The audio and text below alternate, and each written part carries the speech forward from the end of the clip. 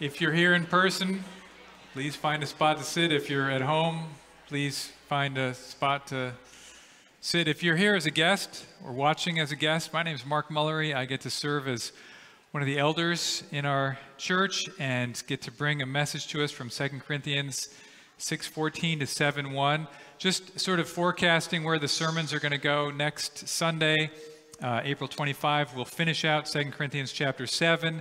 We'll take a 2-month break from 2 Corinthians, and we'll have a series for the new church, the combined church, called Faithful Church. So that'll be May and June. And then in July and August, we'll come back and finish up 2 Corinthians 8 through 13.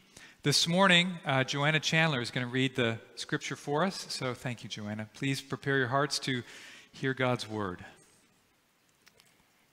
Do not be unequally yoked with unbelievers. For what partnership has righteousness with lawlessness? Or what fellowship has light with darkness? What accord has Christ with Belial?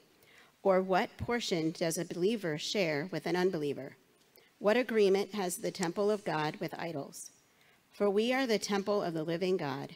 As God said, I will make my dwelling among them and walk among them, and I will be their God, and they shall be my people.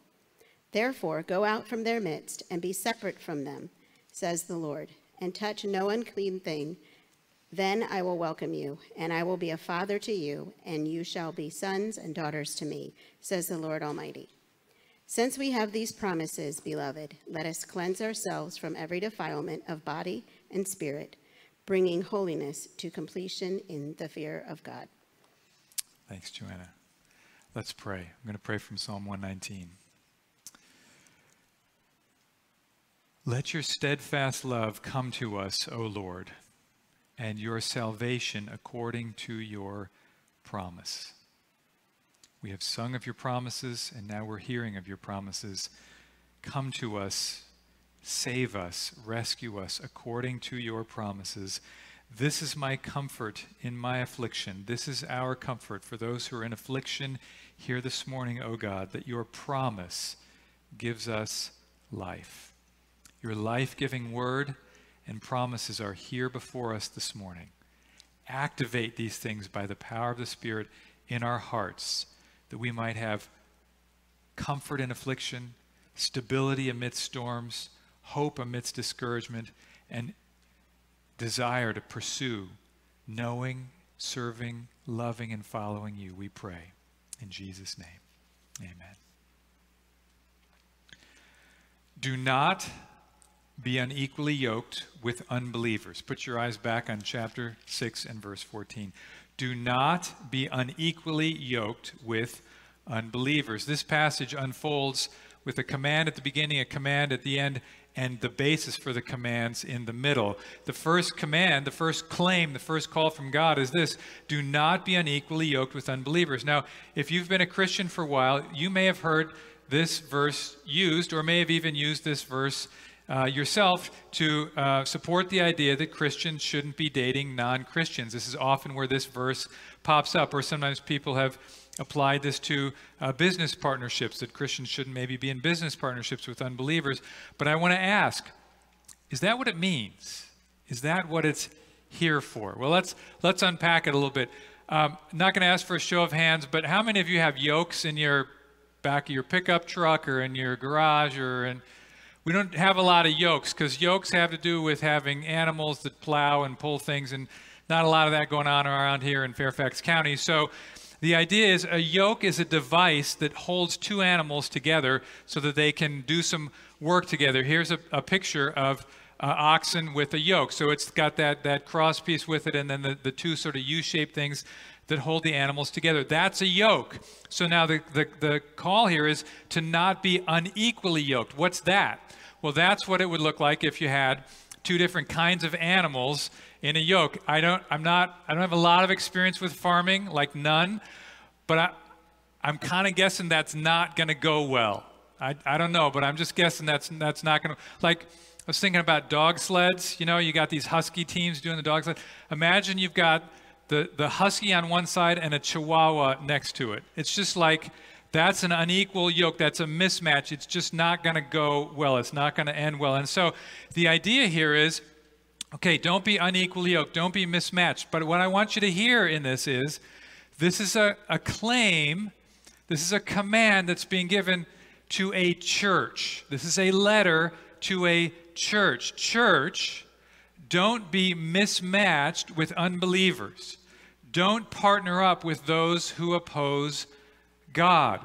And then there's this series of these 5 rhetorical questions that just sort of hammer this home. Like, how could you even think of doing this? Can righteousness and lawlessness be partners? Like, can light and darkness have lunch together? Would Jesus go for a stroll with the devil? Belial is a seldom used word, but a word for the devil. Would Jesus go for a walk with the devil? Would you even think of bringing pagan idols into God's temple? May it never be. And if that can't be, then how could we, who now live for Christ, partner up with God's enemies? In other words, as much as we all like unity and talk about unity, some expressions of unity are bad, right? This is a unity, a partnership to avoid. Some disunity is actually good and right. Sometimes separation is necessary. So what does that mean for us? What do we do with this? Well, we can't understand what it means for us if we don't first get ourselves back into Corinth and understand what it meant for them, because God gives his word in particular places and times, and then we bring it forward and appropriate it to apply it to ourselves. So the context here is important. I want you to have your Bible open, and I want you to look with me at what happens just before this passage and just after this passage, because often this passage sort of gets lifted out of context and just set by itself. But what happens before and after is notable. We looked at this last week. Look at chapter 6 and verse 11. We have spoken freely to you, Corinthians. Our heart is open wide. And then verse 13, in return, widen your hearts also. Okay, so Paul's appealing to them in a relational way. My heart's open to you, our hearts are open to you. Open your hearts to us. Now look what happens right after this passage. Look at chapter 7 and verse 2. Make room in your hearts for us. That sound familiar? Okay, so right before he talks about this passage and right after, he says, make room in your hearts for us. Why? Why does he say, make room in your hearts for us? Don't partner up with unbelievers. Make room in your hearts for us. See, this passage, especially this opening claim, isn't initially or primarily about marriage. It's about relationships and the church. It's about relationships in the church. Paul is appealing to them to stick with him, to open their hearts to him. Why? Because they've entered into relationships and partnerships with other people who are pulling them away from him and from the gospel. That's why he's so concerned about this. These are these super apostles that we'll meet in chapters 10 through 14. They're these slick, worldly wise leaders who actually, it turns out, aren't Christians at all. They preach a different Jesus and have a different gospel. But the church has welcomed these unbelieving leaders and all their worldly ways of thinking right into the middle of their church life. And as that's happening, Paul says, stop, wait. Don't do that. Think about what's going on here. Please, for your sake and Christ's sake and the sake of the gospel, you must reject these partnerships with these people, these worldly leaders. Stick with me so that I can help you stick with the gospel and with Christ. Now, there's the bridge from Corinth to Fairfax. Churches like ours, must not welcome into their midst leaders who are actually faulty and false Christians, unbelievers, when it's all said and done. Corinth wasn't the last time a church was seduced into welcoming worldly leaders into their midst. The danger's always there. Some things never change. There are today many worldly leaders with worldly ideas circulating, just like they were in the first century. And sometimes those people find their ways right into the middle of churches. So, discernment is needed. Now, talking about people here, I want to make sure we don't take this the wrong direction. This doesn't mean we don't read books or articles or listen to speakers and sometimes need discernment to eat the meat and spit out the bones. And we don't disengage from all that's going on around us. This is about leaders. This passage is talking about the church welcoming ungodly leaders into their church. This is why we insist in our church on a church membership that's regenerate. Just being interested or growing up here or living in the vicinity is what's required for membership. We want people who can make a believable profession of faith. And this is why we insist on elders, on leaders in our congregation who are godly, who are above reproach, who are gospel-centered men. Grateful for the group of men that I get to serve with in that way. And I'm excited that Justin and Edward and Tom from Sojourn are those kinds of leaders. I want to promise you this morning, in these times of uncertainty in so many churches and in what's going on in the church at large and in our country, I want to promise you this morning that your elders are 100% committed to being godly, scripture-informed people and to raising up and empowering only Christ-centered leaders. Scripture is our only authoritative standard for all that we think and say and do. Always has been, and by God's grace, it always will be. That's the plumb line for us. Passages like this are so important. We refuse to swap the gospel for anything else, no matter how attractive it might be in the culture that we live in. Beloved, let us not be unequally yoked with unbelievers in our church. There's a claim, there's a command. Here's the why. Here's the why. For we are the temple of the living God. For we are the temple of the living God. Look with me, please, at verse 16. It says, what agreement has the temple of God with idols? That's the fifth of those rhetorical questions. And then hear these words. For, that little word for is so important. When he writes that word for, he's saying, I'm going to give you the basis, the grounds, the reason for what I just told you. For we are the temple of the living God. What does it mean to tell a church, you are the temple of the living God? If I tell you this morning, church, you are the temple of the living God, what does that mean? Like, do you think about church life that way? That's different than I usually think about church life. Like, you know, do people ever ask you, what kind of church do you attend? And tell me a little bit about your church. And do you ever reply, oh yeah, our church is a temple of the living God? I don't think I've ever said that. It's not sort of right there at the forefront of my thinking, but that's what God is telling us here. That's something that we need to know about our identity and who we are in Christ. In fact, I would argue that there are no more important words in this whole passage than these 8 words. We are the temple of the living God. That's the foundation for everything that's going on in this passage. For, here's the basis.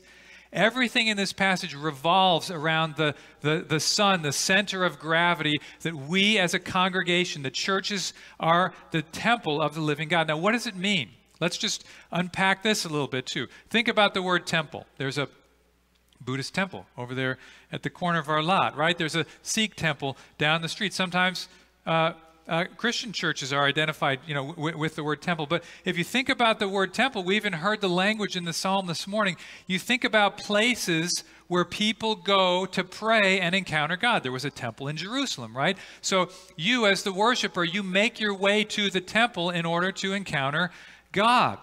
Now, Paul explains what this means to be the temple of God by giving us a chain of citations from the Old Testament. If you look at your Bible, underneath verse 16, you will see a series of phrases that have cross references. There's one from Leviticus. There's one from Isaiah. There's one from Exodus, one from 2 Samuel, another one from Isaiah, one from Hosea. He's pulling from all these different places in the Old Testament, and in that, I want to say to you that if you don't understand and read your Old Testament, you cannot understand Christianity. You can't understand the New Testament if you don't understand the Bible that the New Testament writers and believers used and explained their faith from. And that's what he's doing with this church here. And so the first thing he does is he quotes God as God said. Look at verse 16. I will make my dwelling among them and walk among them, and I will be their God, and they shall be my people. Where does God say that? If you have a cross-reference, it's from Leviticus. Go back with me, please, to Leviticus. Genesis, Exodus, Leviticus. It's the third book in the Bible. It's the third of the 5 books of the law in the Old Testament. In Leviticus, God is speaking to his people. They've been called out of Egypt. They've been delivered from slavery in Egypt. They're in the wilderness, and they're on their way to the promised land. God is talking to them about what it's going to be like to be in a relationship with him as the holy God. And I want you to see Leviticus chapter 26 and verse 12. Look at what it says. And I will walk among you and will be your God, and you shall be my people. Think about this. They've been rescued from Egypt. Why? To be delivered from slavery, that's a great thing, but that's not the only thing. They've been delivered from Egypt in order to come into a relationship with the living God. Again, you got to know the storyline of the Bible. In paradise, in the Garden of Eden, Adam and Eve were in this intimate, close relationship with the holy God who was their creator and their maker. What happened? They rejected his loving kingship over their lives, and that rebellion, that sin created an alienation, a separation between them and God. What accord has righteousness, God, with lawlessness, Adam and Eve? So there was this separation. Now the story could have ended there. God could have just closed the book on the human race right there. But this God that we serve, this holy God, is a God who is not only holy, but he expresses that holiness in mercy and love. We'll sing, holy, holy, holy, merciful and mighty.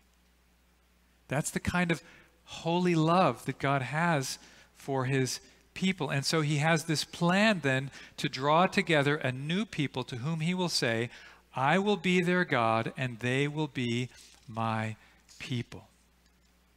I will make my dwelling among them and walk among them. This means more than just ownership. This means presence. Listen, hear these words from God. Hear these words. If you're in Israel, if you're in the wilderness, hear God speaking these words to you. I will make my dwelling among them and walk among them, and I will be their God, and they shall be my people. That's you he's talking about.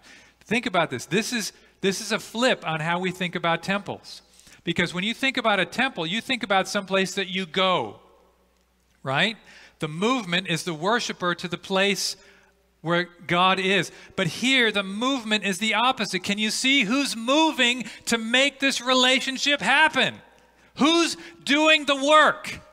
Who's coming and moving into the neighborhood? I will make my dwelling with you. I will walk among you. God is coming to be with his people. If you get that, it's a game changer. God is the initiator of rescue, of salvation, of relationship, and of having a people to be with him. Think about it this way. Let's think about, imagine that you have a child with a rare and deadly disease, and there's really only one doctor that you have to help your son. But that doctor, she lives in Phoenix. Will she even see you? She's super busy. Will the insurance cover? Can your son even make the trip out there? You're trying to get in contact with this lady and hoping that this doctor could help you out. And one day you get a phone call, and it's this doctor. And she says, hey, I heard about your son, and I have an idea. What if I came to live with you? You have a guest room? Could I just come be part of your family? I'd love to just get to know you and your son, and we could have meals together and go for walks. And you're like, Mark, that doesn't happen. Right. And God says, I will make my dwelling with you. That happened. That's what makes God different than everybody else. Can you see it? It's a sea of tents out in the wilderness. And in the middle of it, there's one tent, a tabernacle. God says, I'm going to come be right in the middle where you are. The holy God comes to be with his people. And so they become a holy people, separated, set apart for him. Not to be isolated from the world, but to be a witness to the world. Something distinct and different from the world. Now, tragically, if you know the storyline, they didn't do that. They didn't want to be distinct. They didn't want to be separate. They wanted to actually live like the idolatrous people that they left in Egypt and moved toward in Canaan. And so God, in his fatherly love, he judged them and he sent them into exile, but he doesn't give up on them. And incredibly, he expands the promise even farther from I will dwell with you, and I will be your God, and you will be my people. Look at verse 18. And I will be a father to you, and you shall be sons and daughters to me. That's another quote from the Old Testament. Where's that one from? It's a quote from 2 Samuel 7. 2 Samuel 7 is a promise to David about what's going to happen with his line, his offspring. And the promise is chapter 7 and verse 14. I will be to him a father, and he shall be to me a son. Listen to that. I will be to him a father, and he shall be to me a son. Look at that. Now look at your Bible. I will be to you a father, and you shall be sons and daughters to me. Hey, what's going on here? Paul's changing the Bible. How can he do that? He's misquoting 2 Samuel 7:14. Is that fair? Does he get licensed to do that because he's Paul? But we can't. How can he think that way? This is a reference to the coming Messiah. This is a reference to one offspring of David who will be on the throne, and that throne will endure forever. That's one person, and now Paul says that's all of us. How can that be? Here's how it can be, because when that Messiah comes, and his name is Jesus, he moves into our neighborhood. He tabernacles amongst us. He stands at the temple in Jerusalem. He says, destroy this temple, and in 3 days I'll rebuild it. What's he talking about? He's talking about himself. And when he dies and rises again, like we just celebrated at Easter, do you know what he does? Oh, this is so cool. He opens the way for that one son, him, to become the firstborn among many brothers and sisters. And that good news spreads from Jerusalem all the way to Fairfax, and we have heard that good news and responded, and now we can call God Father and be sons and daughters with Christ, not only as our Lord, but also as our older brother. He makes a way for us into the family of God. Isn't Christianity awesome? I love being a Christian. I love following Jesus. And I love that Paul understands he's not changing Scripture. He's identifying as how Jesus fulfills the possibility of people, outsiders, sinners like you and me, becoming sons and daughters, knowing God as Father. We are the temple of the living God. And we're the family of God, with God as our Father. So, I want to ask you, do you think of yourself that way? Do you think of life together in church like this? place where God dwells. Sons and daughters of the Father. Do you see yourself, just slow down right here. Do you see yourself as the kind of person that God would want to come and live with? Because if you're a Christian, that's exactly the kind of person you are. And if you're not a follower of Jesus, that's the invitation from God to you here today. Where are you in God's story? Do you see yourself in his temple? Do you see yourself in his family? Is your security anchored here? That anchor that Christ is that we sang about? God has made his home with you. And one day, he'll bring you home to be with him in the place that won't need a temple, because God is the temple. And we'll be with him forever. We are the temple of the living God. Wow. That changes everything. It really does. Implication: let us then pursue holiness. Here's where the passage closes. Look at chapter 7 and verse 1. Since we have these promises, beloved, let us cleanse ourselves from every defilement of body and spirit, bringing holiness to completion in the fear of God.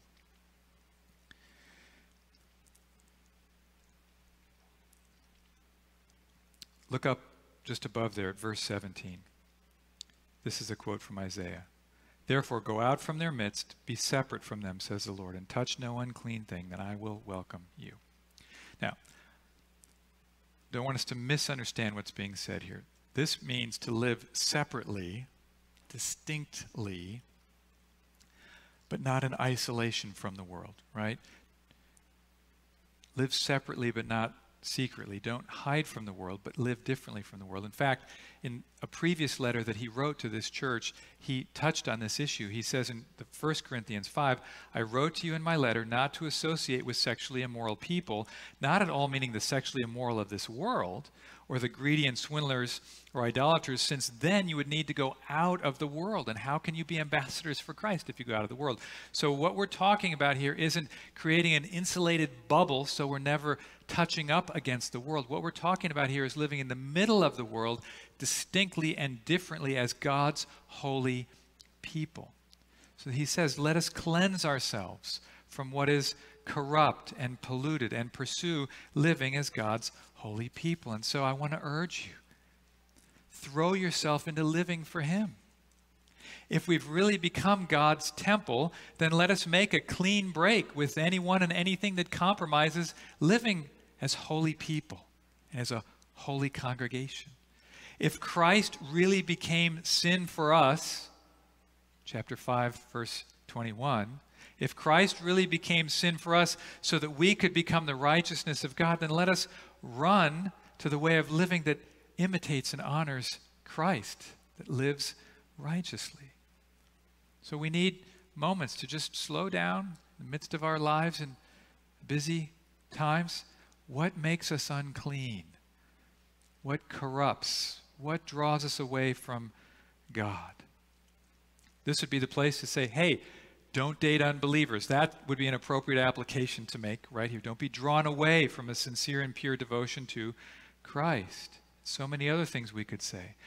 But I want to highlight how he gets us here. Since we have these promises, let us cleanse one another. How do you pursue holiness? And do the promises of God help you as you do that? My observation is that many Christians fail right here. They jump over the promises. They forget their identity in Christ. They forget all that God has taken the initiative to do to move in with them. And they go right to the to-dos of the Christian life, right to living holy lives. And so the Christian life just becomes a checklist.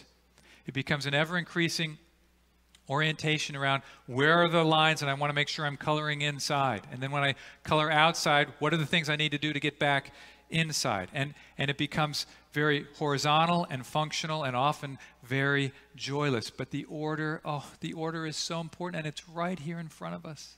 Since we have these promises, beloved, let us pursue holiness. You can't pursue holiness without the promises. You've got to get the order right. It's justification, being in right standing with God through the finished work of Christ before sanctification, becoming like Christ in our character. It's being called holy by God in position and then becoming holy in our character. It's becoming who we are in Christ. It's promises first, then pursuing holiness next. So let's bring this to real life. Where are you struggling with sin right now? Where are you finding yourself struggling, unclean, dirty, corrupt? Where are the things that just seem to trip you up? Maybe you got mad at that person at work again this week. Or maybe you looked at sexually provocative images on the internet. Or maybe you cheated on a test. Or maybe you had too much to drink. And you feel guilty about these things. You feel ashamed about these things. Maybe you came to church this morning just sort of as an act of faith, but you feel like God is so far from you. Beloved, lay hold of the promises. Can you see them? Look at your Bible. Put your eyes on verses 16 and 18. I want you to see the promises of God. Look for the I wills and the they shalls and the you shalls. Those are the promises. Look, he says, I will make my dwelling among them, among you. So I want to ask you, when you sin, if you have sinned recently, you're aware of that right now. Where is God right now? Did he move away? Did he change his address? He's provided atonement for sin through Jesus Christ. Jesus paid it all. Not most of it, not everything except that thing that you're struggling with right now. All of it. He paid it all so that he could keep his address with you forever. That is the promise. He says, I will be their God and they shall be my people. Wow. Not somebody else's God. Not the God of that person in your community group that you think is so much more spiritual than you are. Not the God of somebody sitting on the row near you. Your God. Is he still? Or did he disown you when you failed? In Christ, we've become God's people forever. The Father gave the people of God to the Son as a gift forever, and no one can snatch us out of his hands. I'll never leave you or forsake you. That's still true. Those are the promises. Listen to this one. Look at verse 18. I will be a father to you, and you shall be sons and daughters to me. Is there a promise in there? Could that help us when we sin? What does a wise and loving father do with a child who does something wrong? The next step isn't to court to disown the child. A wise and loving father doesn't beat that child, doesn't give the silent treatment to that child. The child's still his, of course. He's going to do everything he can to help that child turn around and go the right way. And if an earthly father would do that, how much more your heavenly Father?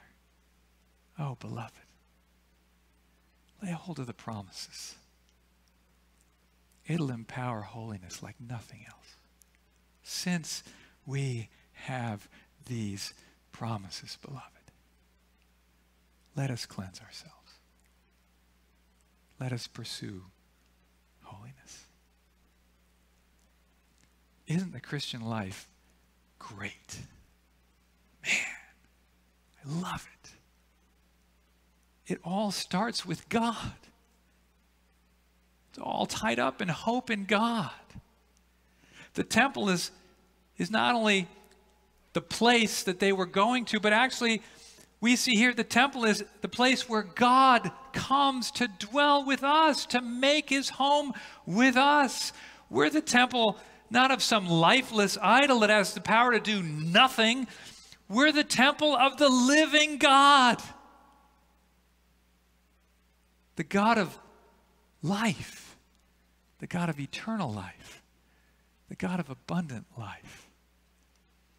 The holy God has made people like us and churches like ours his holy home.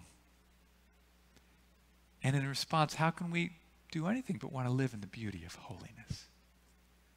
Out of love and amazement for the grace that we've received.